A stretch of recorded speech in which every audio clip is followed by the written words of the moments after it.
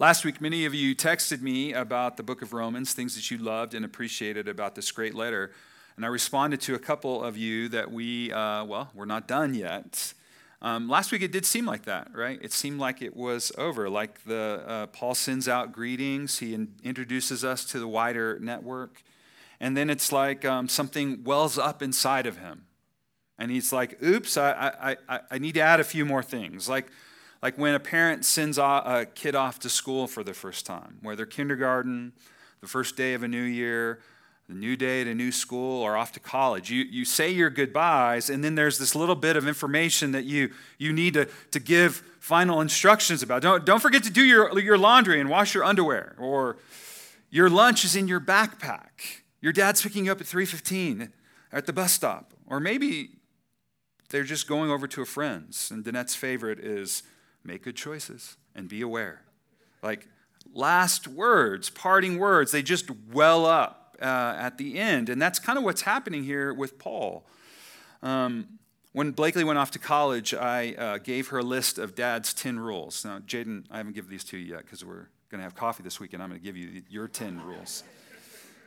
But the 10 rules were spend time with the Lord, go to church and campus ministry whenever you're able, don't date a guy who isn't doing both, get through your first year there. You can always come home after that. You can always call Dad. You can always call Dad's friends. Use your voice. Find a friend who pushes you to love Jesus. And lastly, my kid's favorite, embrace the awkward.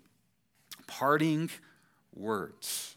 Paul is riffing goodbyes, greetings. And then he's like, don't forget. And it seems a little off-brand at first, like watch out, a warning, there's danger out there. But it really sounds like any parent. And it's structured, what I want you to see, it's structured around command and gospel.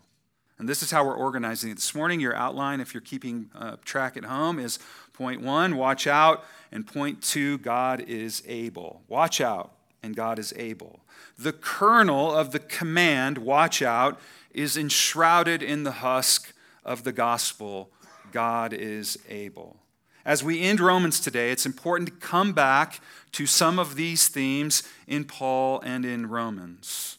And maybe most important is Paul's idea that story shapes life. You hear that, Isaac? You remember that? We had Isaac and I had a seminary professor who, this was his riff. Story shapes life. And that's Paul's overarching deal. And what does that mean? It's the grammar of the gospel, that the imperatives of any of the letters of Paul only make sense in the indicative of who we are in Christ. Do this, why? Because this is who you are. Do this, why? Because this is who God is. And so Paul starts with a word of warning. And as you will see, the warnings come from the themes that are raised in the letter. So point 1, watch out, avoid. Now remember, let's come back to the purpose of the letter and Paul's gospel. Paul is in the news business. He is writing news to this Roman church while on sabbatical for 3 or 4 months in the city of Corinth. He is awaiting a trip to Jerusalem to deliver a collection of offerings. Jerusalem has been the center of a new and growing religion called Christianity. But Paul's vision isn't there, but instead on what will be the new center, Rome. So Paul wants to share with the church in Rome his hopes for her.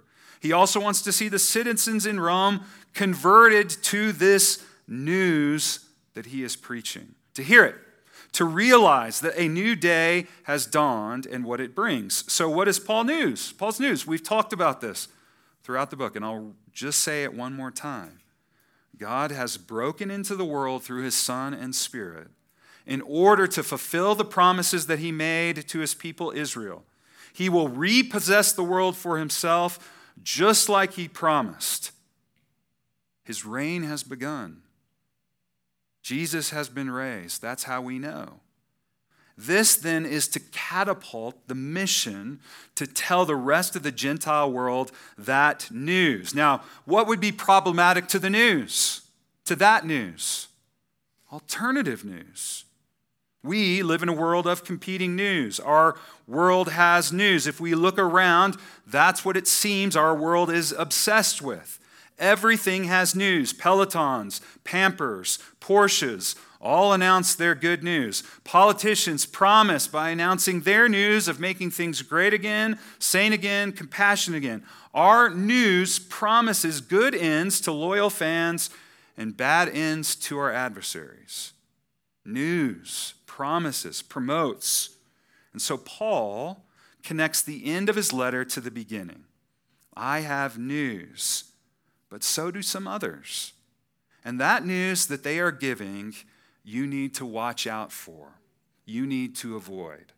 And what's the news? Well, we don't get all of it, but what he's been talking about through the letter gives us hints. It's those who cause division, those who create obstacles contrary to what Paul is teaching them. Now, this is very near to what we just finished in the letter about strong and weak, about love and unity versus splintering division. But it's also what Paul has faced in other parts of his mission. There was a faction of the church connected to Jerusalem that insisted on aspects of observing the law, circumcision particularly. And Paul is worried that this faction might have Rome set in its sights. And what's wrong with this? Well, Paul thinks this false gospel intends to stop the Roman church from obeying the truth. They should be alert to, adhering to the differing offers of other news sources, and instead, and by doing so, receiving a different Jesus. Paul's warning is, stay away, be on the watch. Now, what do we make of this today? Well, divisions and obstacles and news that divides. Sometimes that news is trendiness for us in the church, wanting to be loved by the masses, spoken positively about in the wider cultural world. Sometimes it's news that gets us lost in the world of the culture. Patrick Miller helped me think about this week. He said, culture warring describes a demeanor in public discourse with regard to a certain set of issues. The ordering of those issues, what we fight for the most or least, is set by cultural discourse and not kingdom ethics. Friends, this is so alluring for the church. The news of the day wins the day for the church, and the church finds herself wrapped up in fighting over these ideas, words, or actions set by the culture and not by the kingdom. It's distracting. It's dividing. So the latest news event, whatever that might be, this week it was student loan forgiveness, it sets the conversation and our actions in the world of it. We have to take sides instead of a kingdom ethic of working strong and weak, right? Now, that's the news that divides. There's also news that blocks. This might be an occasion where there's some spiritual novelty or new insight that denies historic faith. We need to get rid of any concept of hell or justice or we need to rethink atonement because atonement might be divine child abuse. Whatever it might be, false teaching starts shallow, and then it tries to be trendy, and then it pursues innovation without boundaries, and before long, creeds and confessions of the church are set aside for something newer or better. And that news always becomes more inclusive. The insider is the one enlightened to that news. This is the news that blocks. Now, Presbyterians can do this with Calvinism, by the way. When we hold it up too high, it becomes a blocking sort of news. When it comes to recognizing a counterfeit Christianity or false teacher, I think Colin Smith offers a good checklist to follow. First, a different source. Where does the message come from? If it comes from a different source than the Bible and the historic teachings of the church, that might be the first clue or hint. A different message. What's the substance of the message that's being proclaimed? A different position. In what position will the message leave you as a result of hearing it? A different character. What kind of people does the message produce? A different appeal. Why should you listen to this message? A different fruit. What result does the message have in people's lives? And a different end. Where does the message ultimately lead you. Paul doesn't hold back. He says, avoid such people. For such people are not serving Jesus, but instead are serving what? Their own appetites. By what? Smooth talk and flattery by which they deceive. Those who use faith as a means for self-promotion, charlatans promoting a non-gospel or a half-gospel or an anti-gospel. Even though this church, as Paul says, is celebrated for her faithfulness, notice that, and everyone knows about this church's obedience, there are still these parental words, watch out, be aware. I want you to be wise, Paul says, about what is good and innocent about what's evil, riffing off Matthew 10, where Jesus says to the disciples, be as shrewd as snakes and innocent as doves. Paul is saying people who are naive can get fooled by false teachers, and that is evil. I don't know if you saw this week, but Facebook was confronted about promoting dissension, and the CEO or the executive team of Facebook said, we don't care, we're going to continue to do what we do. That is, in an essence, evil. It's doing something that upends people and culture. What the church in Rome must do is discern evil without getting caught up in the evil. Now let's sit there just for a second. What news causes you anxiety? Like, what news this week did you hear that caused you anxiety? I do this daily app, and one of the things that the app invited me to considering this morning is this very question. What's the news that causes you to feel unsettled, to feel out of control? Now, when you hear that news, what do you do to quell it, to silence, stop the anxiety? Now, I think part of being wise is being aware of what news you are tempted to run to when you feel anxious. And part of it is also what news makes you anxious. Sometimes we want hard and fast talk. We want evidence and clear fruit. And then based on those things, we establish like what's good and what's healthy and what's true. I think about like what during the last year, the Mars Hill podcast that came out. And what Mars Hill is a church in Seattle, if you don't know about this church, what it did in a few short years and how it grew and became this brand, and then what kind of undid it. The podcast was kind of done in true crime style. What led to the killing? Who killed Mars Hill Church? And built up in that was some of these things that Paul is saying to the church to watch out for. I want you to think this morning about the things that cause you anxiety with regards to news and where do you run. Even within City Press, like as you think about our church, as you think about what things within it might cause you to feel anxious, what do you then run to or look for to quell that anxiety in our midst? I think one of the blessings of COVID times is it's forced us as a people to deal with the things that cause us anxiety. And then what do we do about it? How do we relieve it? Paul is wanting us to be aware, wise, as regards to the things that might lead us astray, that might take us away from the gospel that he is preaching. And so he says, watch out. Be aware. Avoid those who preach something different than I preach. Now, Paul then moves to the gospel pieces. He moves to what God is able to do. God is able, friends, to strengthen you by his victory and presence.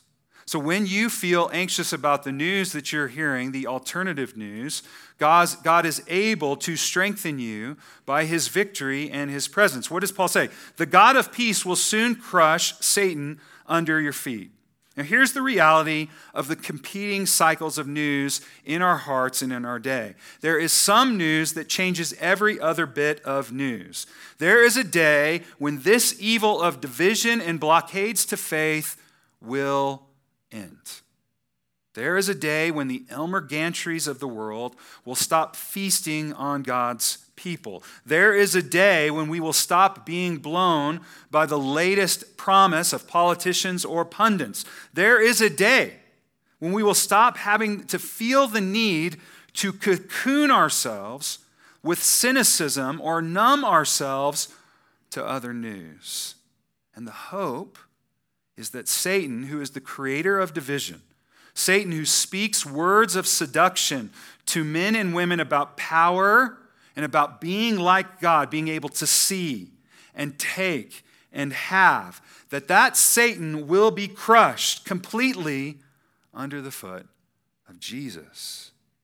Local squabbles, socio-political affairs are deeper than what we see on the surface, Paul says. There are spiritual things afoot underneath them, and God is able to strengthen you, church, because the battle has been won by God, because the Messiah died on a cross and was raised and ascended.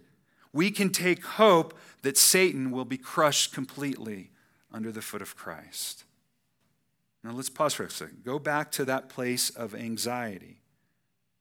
Maybe you've been taken advantage of by someone promoting different sorts of news. They hurt you, caused you pain, and now you're regularly both ashamed and on edge because of it. You have difficulty trusting. You feel deep hurt.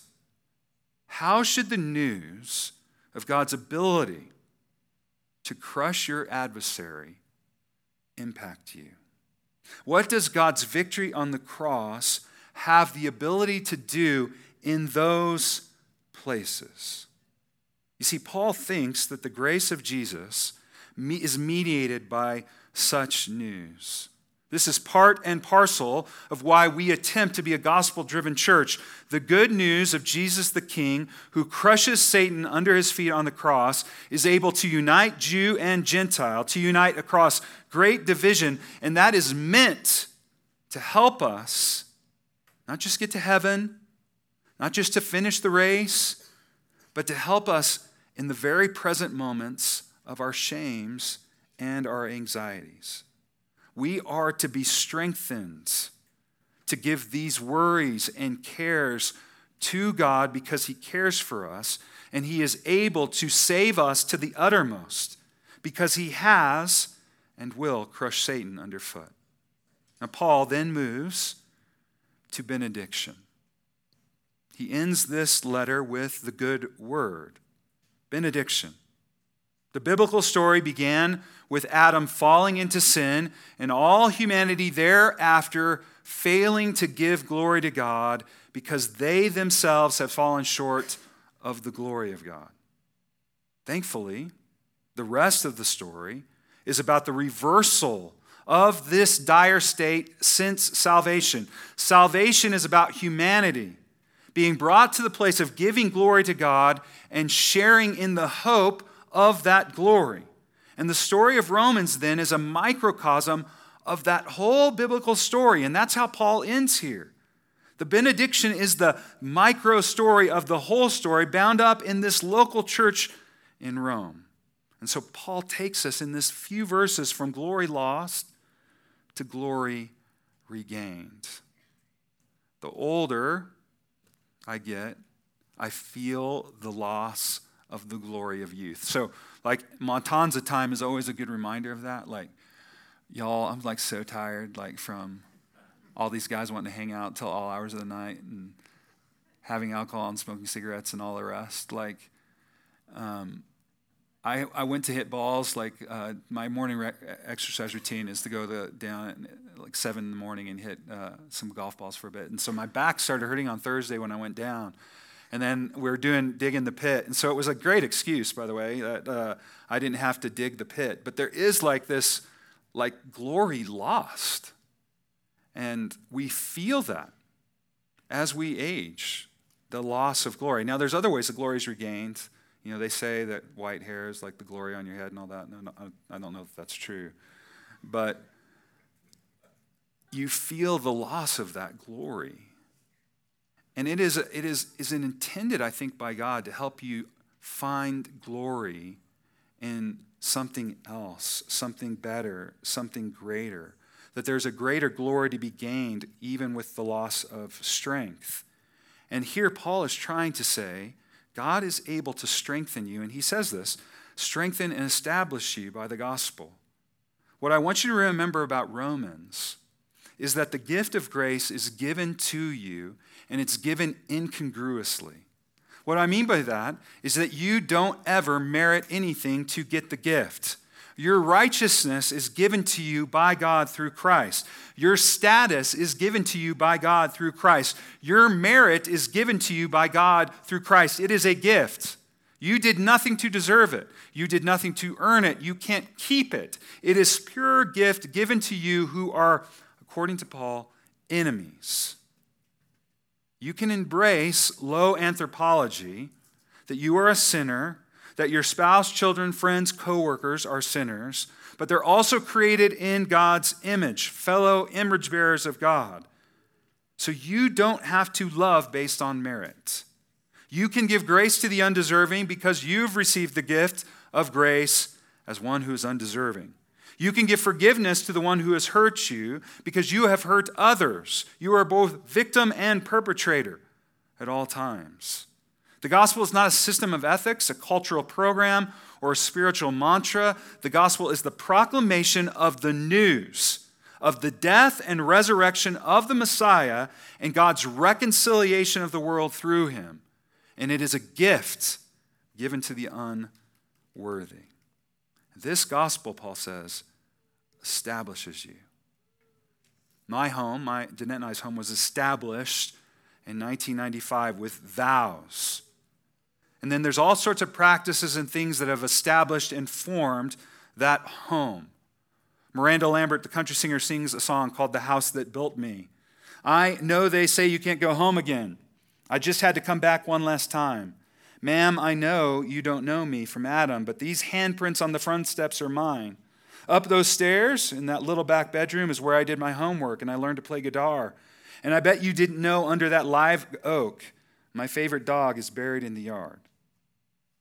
She's talking about a home that she grew up in that established her, that placed her in the world. Now, the rest of the song deals with some of the heartbreak and heartache of that home. But Miranda's singing about something that has established her in both good and bad ways. Paul says that God is able to establish you, to build you by what? This news, this gospel. It's meant to create you and recreate you. It's meant to form you. It's meant to give you an identity. And notice, God is able in all the ways that right now, currently, you might feel non-established.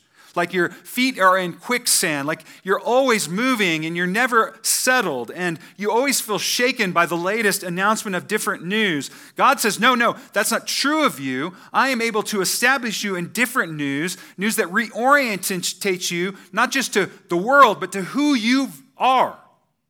Your very identity is changed and shaped by this news that I'm establishing you in.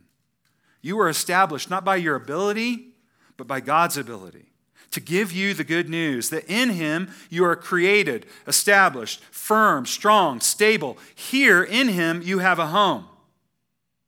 Paul continues, God is able to strengthen you by what? By the revelation of the mystery made known to all nations according to the command of God.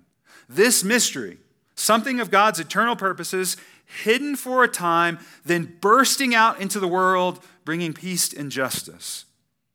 Now, what books or stories that you read or saw kept the mystery till the very end? The story was hidden, and then pow! Once you saw it, your eyes were opened up. Now, I think about movies like Fight Club and Memento, Shutter Island, The Prestige, The Sixth Sense, right? Bruce Willis. I don't want to spoiler alert you, but that movie's really old. So really, no spoiler alerts. But when you see that Bruce Willis is, what he is, the whole thing's you have to go back and rewatch it just to go, right? How about when Empire Strikes Back and Darth Vader goes, Luke, I'm your father. I mean, you all know this. Like, this is a cultural artifact now, but like, when I saw that in 1979, like, my whole world was blown. Right, Deke? Right? Like, that's what Paul is saying here. The mystery is unveiled in Christ, and it changes the whole story. And this mystery has two parts, right? God's intent to bring the Gentiles. Now, you might get lost in all this in Romans but this is it. Like, this is it. You might like to talk more about, your imputed righteousness in Christ, and that's definitely part of it. But that part of it only makes sense when we're related to the other part of it, that God's intent is to unite Jew and Gentile in the Messiah. And that's why he gives you his righteousness. Like, Paul is very, very, very central about proclaiming this. And that is meant to blow the minds of the Jews who had this story, himself included in that, and the Gentiles who are now receiving this news. And then the how of how God does this. The embedded wisdom of a crucified Messiah. How God intends to bring Jew and Gentile together. How God intends to impute his righteousness to you, his goodness. Give you a perfect record when you don't have a perfect record, making you good. How does he intend to do that? By allowing his son to die on a cross. This, Paul says, this mystery is what brings about what? The obedience of what? Faith. It's when God opens your eyes to that mystery, he imparts and gives you faith. And faith is how you please God, Romans 4. And so what Paul is saying is that faith comes through this news of a crucified Messiah, this backward news that death comes by life, that the last will be first. This is the ethic of this church, the church in Rome, and to be the ethic of our church here at City Press. And how will this ethic shape and form you?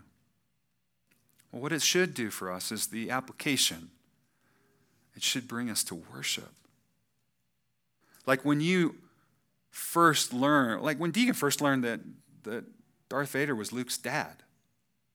Like he couldn't wait to tell everybody. Like that's what it does. That news elicits a response. And that response is glory. So, the only wise God, Paul says, to the only wise God, his wisdom hidden, revealed in bringing Jew and Gentile together through a crucified Messiah. To that wise God be glory forever through Christ. And so my hope as we leave this letter is that you find ways and places to glory. Glory in the gospel that has been spread abroad on your hearts. Glory to a gospel that can unite strong and weak. In this very church, glory in a gospel that intends to not create division, but span it through the body and blood of Jesus. Isaac Watts comes to our aid with this in his majestic hymn, To God Only Wise. Hear these words. To God the only wise, our Savior and our King, let all the saints below the skies their humble praises bring. 'Tis his almighty love, his counsel and his care. It preserves us safe from sin and death and every hurtful snare. He will present our souls unblemished and complete before the glory of his face with joys divinely great. Then all the chosen seed shall meet around the throne, shall bless the conduct of his grace, and make his wonders known. To our Redeemer God, wisdom and power belongs, immortal crowns of majesty, and everlasting songs. Friends, glory in the news that you, as enemies, have been brought near through the blood of Jesus, and that you have been sanctioned, commissioned to be a person who propagates that good news to other people who are far off, to bring them close to God, far and near. You are the preachers who are to go to all the earth proclaiming this gospel in the name of Jesus the Son. Let's pray. God, we ask you to help us, to enliven us by your Spirit, the glory of the Spirit that can make us that can turn us from wallflowers to martyrs. That's what your gospel can do. Compel us to such a degree out of love that our whole world is changed by the mystery revealed. And so I pray as we conclude this book, we're thankful for it. We thank you for the words written in this letter. We're thankful for the ways that it's blessed us in different ways. And we pray that it would produce fruit in us as a church here at City Pres, but also in us as individuals, and that we would learn to glory in such news every time we hear it. We ask this in the name of the Father, the Son, and the Holy Spirit. Amen.